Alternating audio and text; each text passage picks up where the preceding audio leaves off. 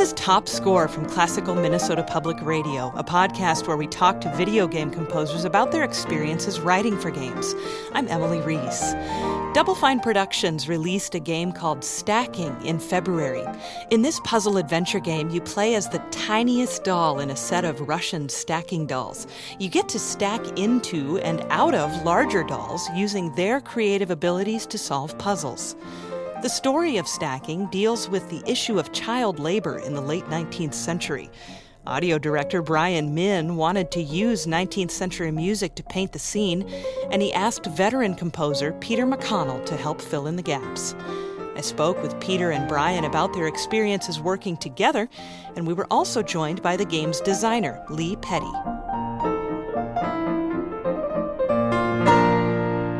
So Lee, how was this idea born? Just because of the issues it deals with in such a light way. You know, I mean, let's get some stacking dolls and talk about child labor.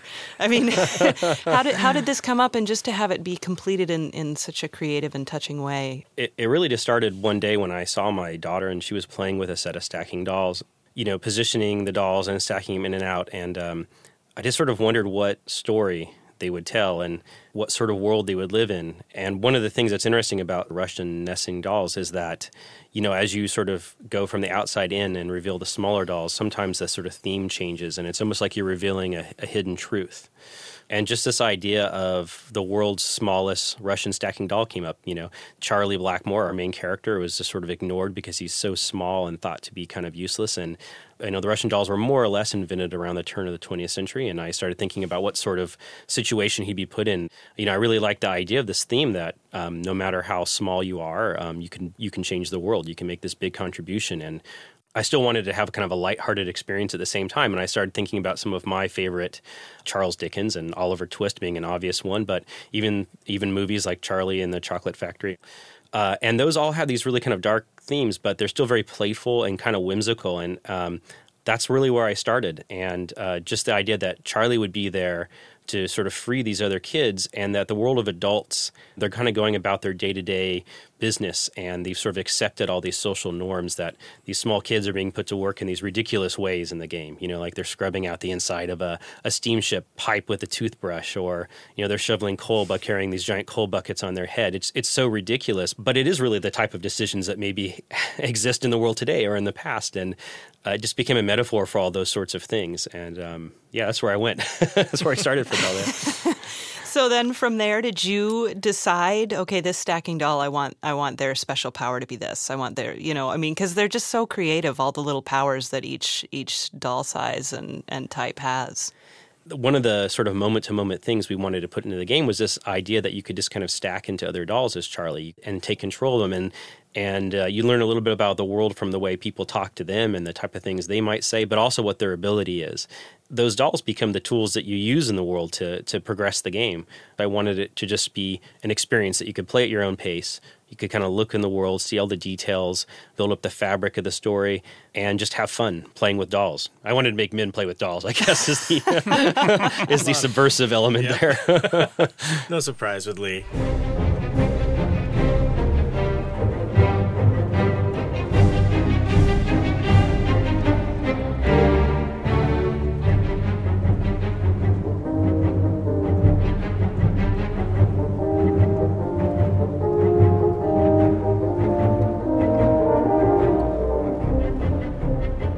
Brian, you were the audio director for Stacking, and Peter, you wrote some of the music. So what was that experience like for the both of you? Well, this is Peter here. I'd say Brian really is the music in the game. He really was and Lee kind of came up with the vision, and so I think, you know, anyway, I will pass. Well, I mean, yeah, it's hard to take credit since, you know, a lot of these the music that we selected that's highlighting are, you know, past great composers. So it's, you know, I can't really take credit for it other than just kind of being the mirror, as it were, to sort of reflect kind of music in the past that's been sort of lost, and it was a great opportunity to showcase the versatility, the drama, and just the beauty of the music that so often is forgotten unless you showcase them, hopefully through new mediums like this, and people fall in love with these kinds of music all over again. It was also a great opportunity to showcase what music can do especially with such visuals that was so stunning in the game. So it was a great opportunity to be able to showcase the music that I really love.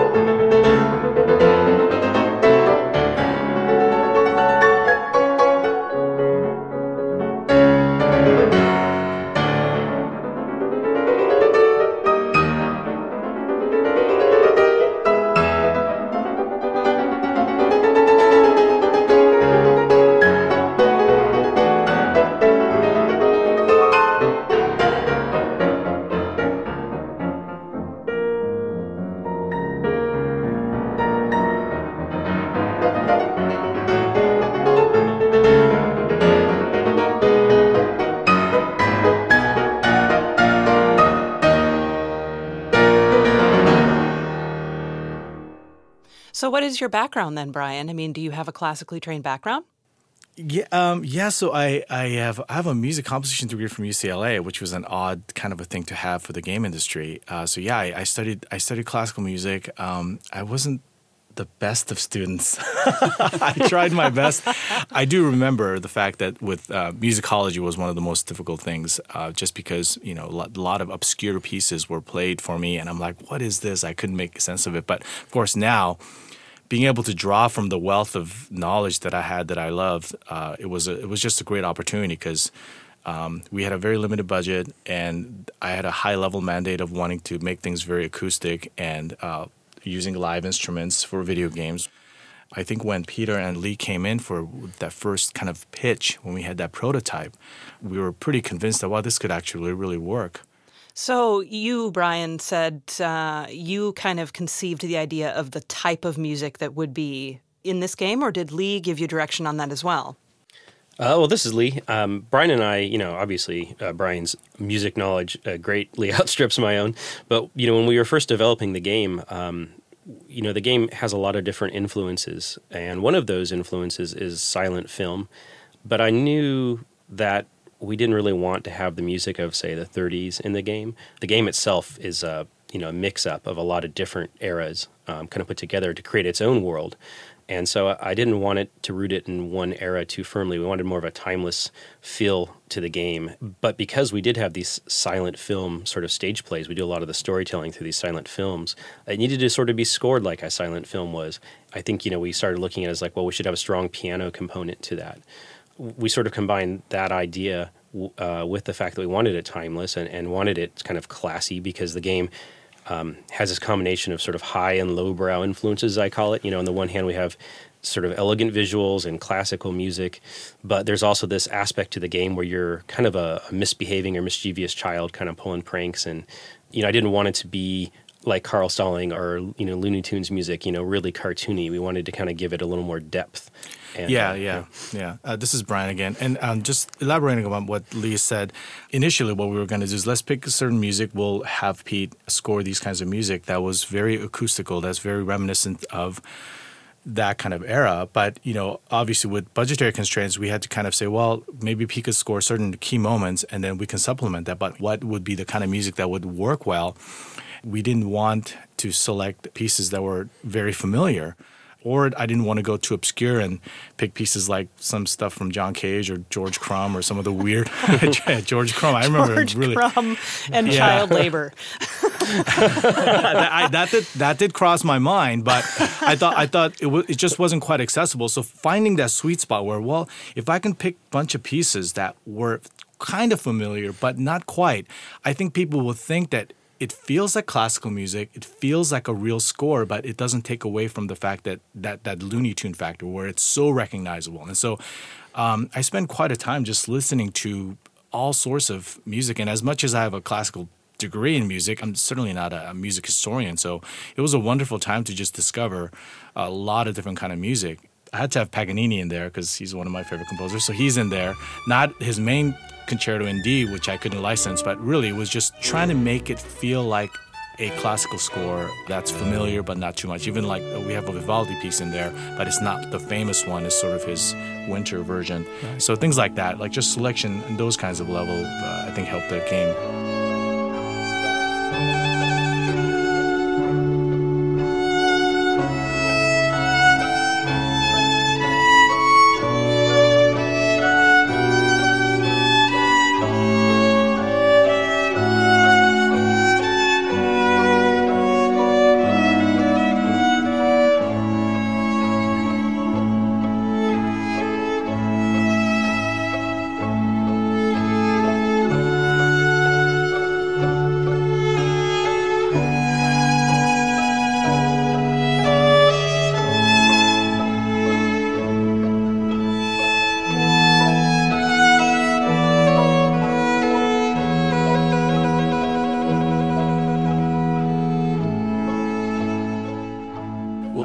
This is Peter speaking. There's that Gilded Age factor too. There's a lot of sort of 19th century, late 19th century imagery, and I think you chose music that really kind of evokes that too. There's a kind of Jules Verne aspect to the look of it that gets picked up in the music. Absolutely. It's the music that I loved, and so it just kind of like, well, I hope this works because I think it will. And it was that era that I was most comfortable with, and so I just went with it. I think when you start to put these kinds of scores to picture, you know when it works.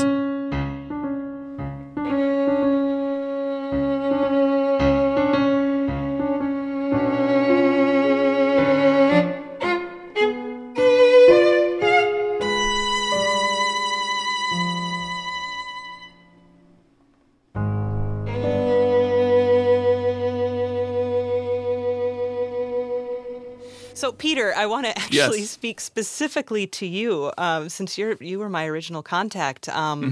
First of all, you've been doing this for years and years and years. You're one of the founding members of the Game Audio Network Guild.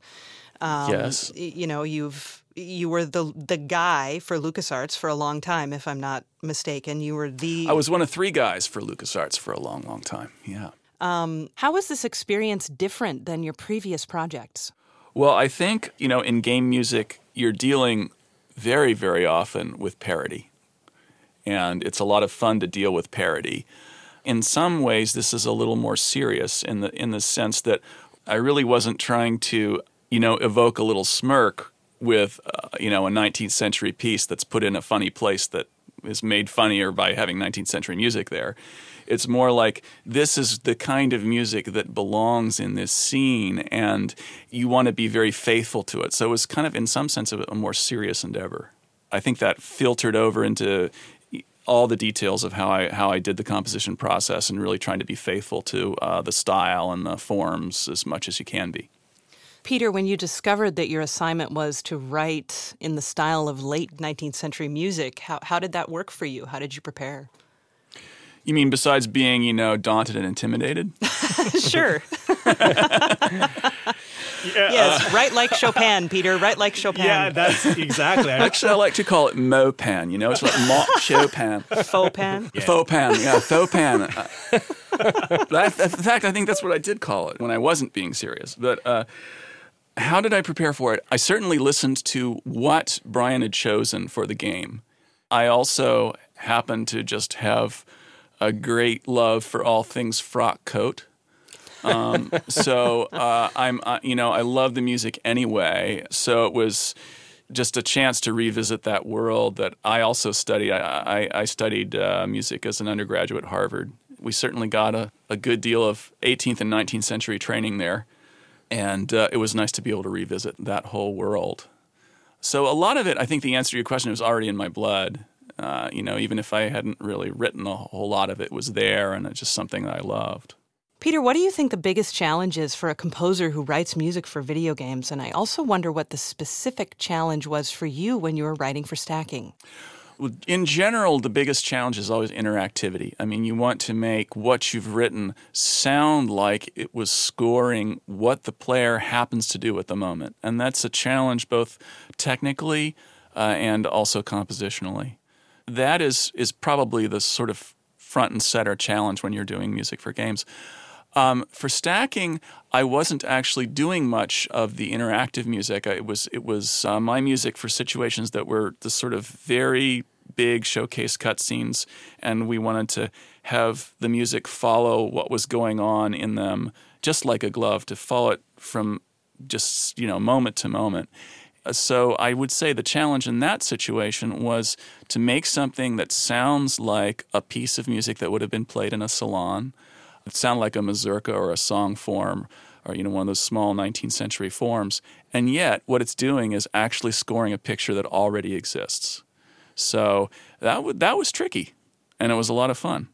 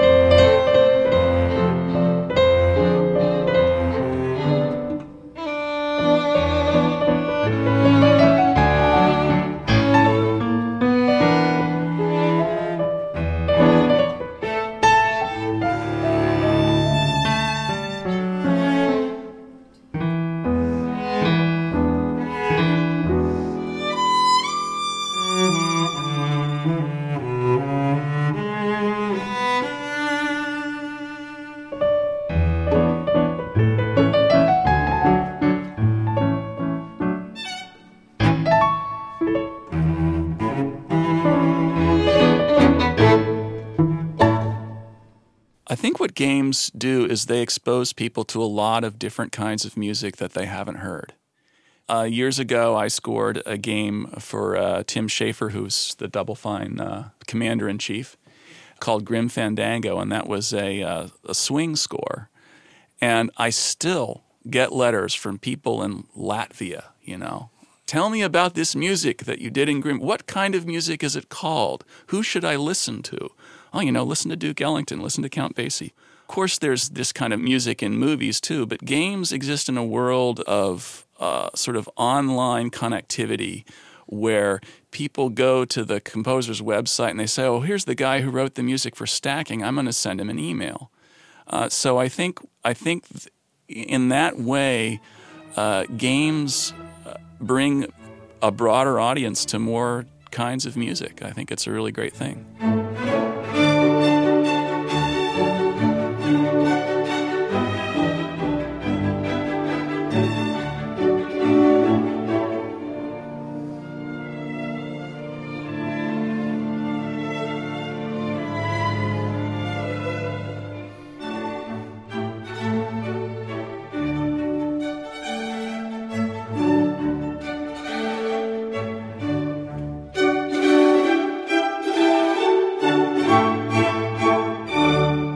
Irene Sazer is the violinist on the pieces that I did, and she's a fantastic, obviously, player, and she was my teacher. I learned how to improvise on violin from her, and my whole approach to violin completely changed being her student. And Elizabeth Vandervenet, the cellist, she's part of the network that Irene is in of local musicians, and she plays a lot of 19th century chamber music as well, so she was, sort of a obvious choice as well. The reception has been quite good, yes?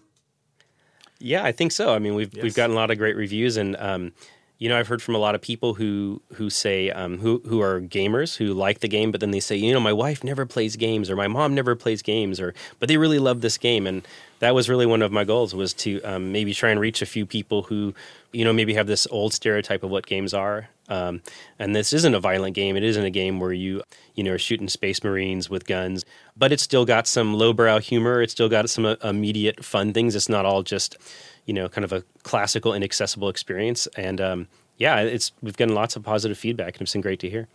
And of course, you could also use that idea of trying to draw people in who aren't accustomed to maybe gaming. You can do the same thing with the music. I mean, you're really drawing people to listen to music they would probably not otherwise listen to. Yeah, I'm certainly no musician, and I haven't had that much musical education in my college career. But, one of the things that always struck me when I was in college and I was in some of my basic music classes is that some of this stuff was the pop music of the time. It has power. Like the Mendelssohn piece that Brian selected for The Baron is a really powerful piece, and it's really addicting. It's got a kind of a haunting refrain that's always playing in my head and in the game. And I've had a lot of people comment on the music and not really know it was a Mendelssohn piece or that it was written, many, many years ago. And I think that's fantastic.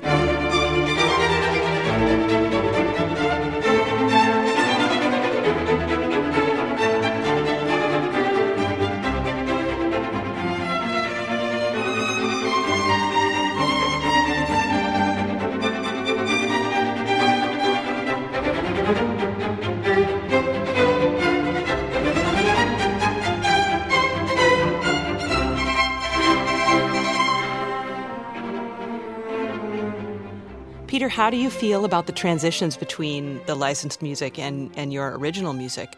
I feel great about it. Part of that is working very closely with Brian to make sure we were getting the sound. They're just little details of actually getting the recordings to sound like they were more or less made, in the same room, or if not in the same room, turned out by the same record company. That was that was the goal, was to make it so that you wouldn't know it was just all one score. Lee's comment about the Mendelssohn and sort of how 19th century music was the pop music of the day reminds me of the function of the salon. These particular scenes in the game that I scored they're very intimate that way. They're sort of like a little vaudeville theater, or a little what's your term for it? A silent film. The silent film, yeah. And the thing that you try to avoid is you must pay the rent, but I can't pay the rent. You don't want to have something that's comical. You want to have something that really sounds like it's seriously trying to do what it's doing.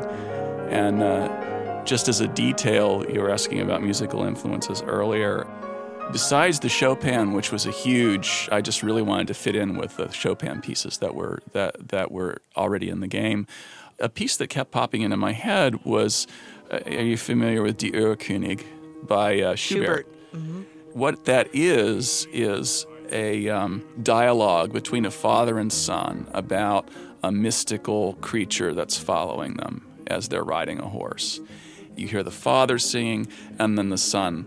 And so there's this dialogue in that piece that was very much to me like the dialogue that was in these cutscenes where, the Baron would come in and the family would cower and there was always sort of someone was saying and talking and someone was responding. So musically, that was something that I kept thinking about as I was doing that piece. Mein Vater, und hörst du nicht, was Erlenkönig mir leise verspricht? Sei ruhig, bleibe ruhig, mein Kind, in dürren Blättern säuselt der Wind. Yeah, this is Lee. I was really excited to work on stacking, and I'm really hoping that people who maybe have a certain image of video games only being a certain type of game would give stacking a try and see that there can be a lot of beauty and fun and humor and gameplay all together. It was great working with Brian and Pete on this, and without the music of the game, stacking would have been a shadow, I think, of what it could have been. So I'm very fortunate to have these guys working on the game. Yes, the three of you created just a wonderful gaming experience, all three of you did. So I have you to thank for that, for my own personal gaming pleasure, and also just so thankful that something like this came to fruition and has been so successful. Good on you. Thank you. All right, so much. It was wonderful.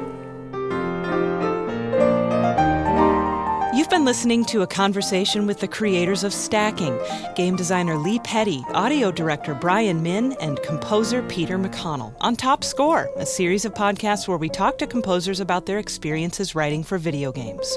Our next episode features composer Jason Graves, who created a terrifying soundscape for Dead Space and Dead Space 2. I'm Emily Reese. Our technical director is Sam Keenan. We had additional help from Rob Byers. And by the way, I'm Emily. Hi, Emily. Hi, Emily. Hello. This is Peter. Hi, Peter. This is Brian. Thank you so much for having us. Wow, Peter This and is Brian Lee. sound Thanks. very similar. Really? Well, Yeah, you we did have for a moment about there. the same pitch and Yeah, everything. kind of a similar Okay. timbre. But you have and, the and Lee? audio. I could sort This of, is Lee, yeah. Oh, Yes. hi. Well, Hi. I could be a little... No, I won't do that.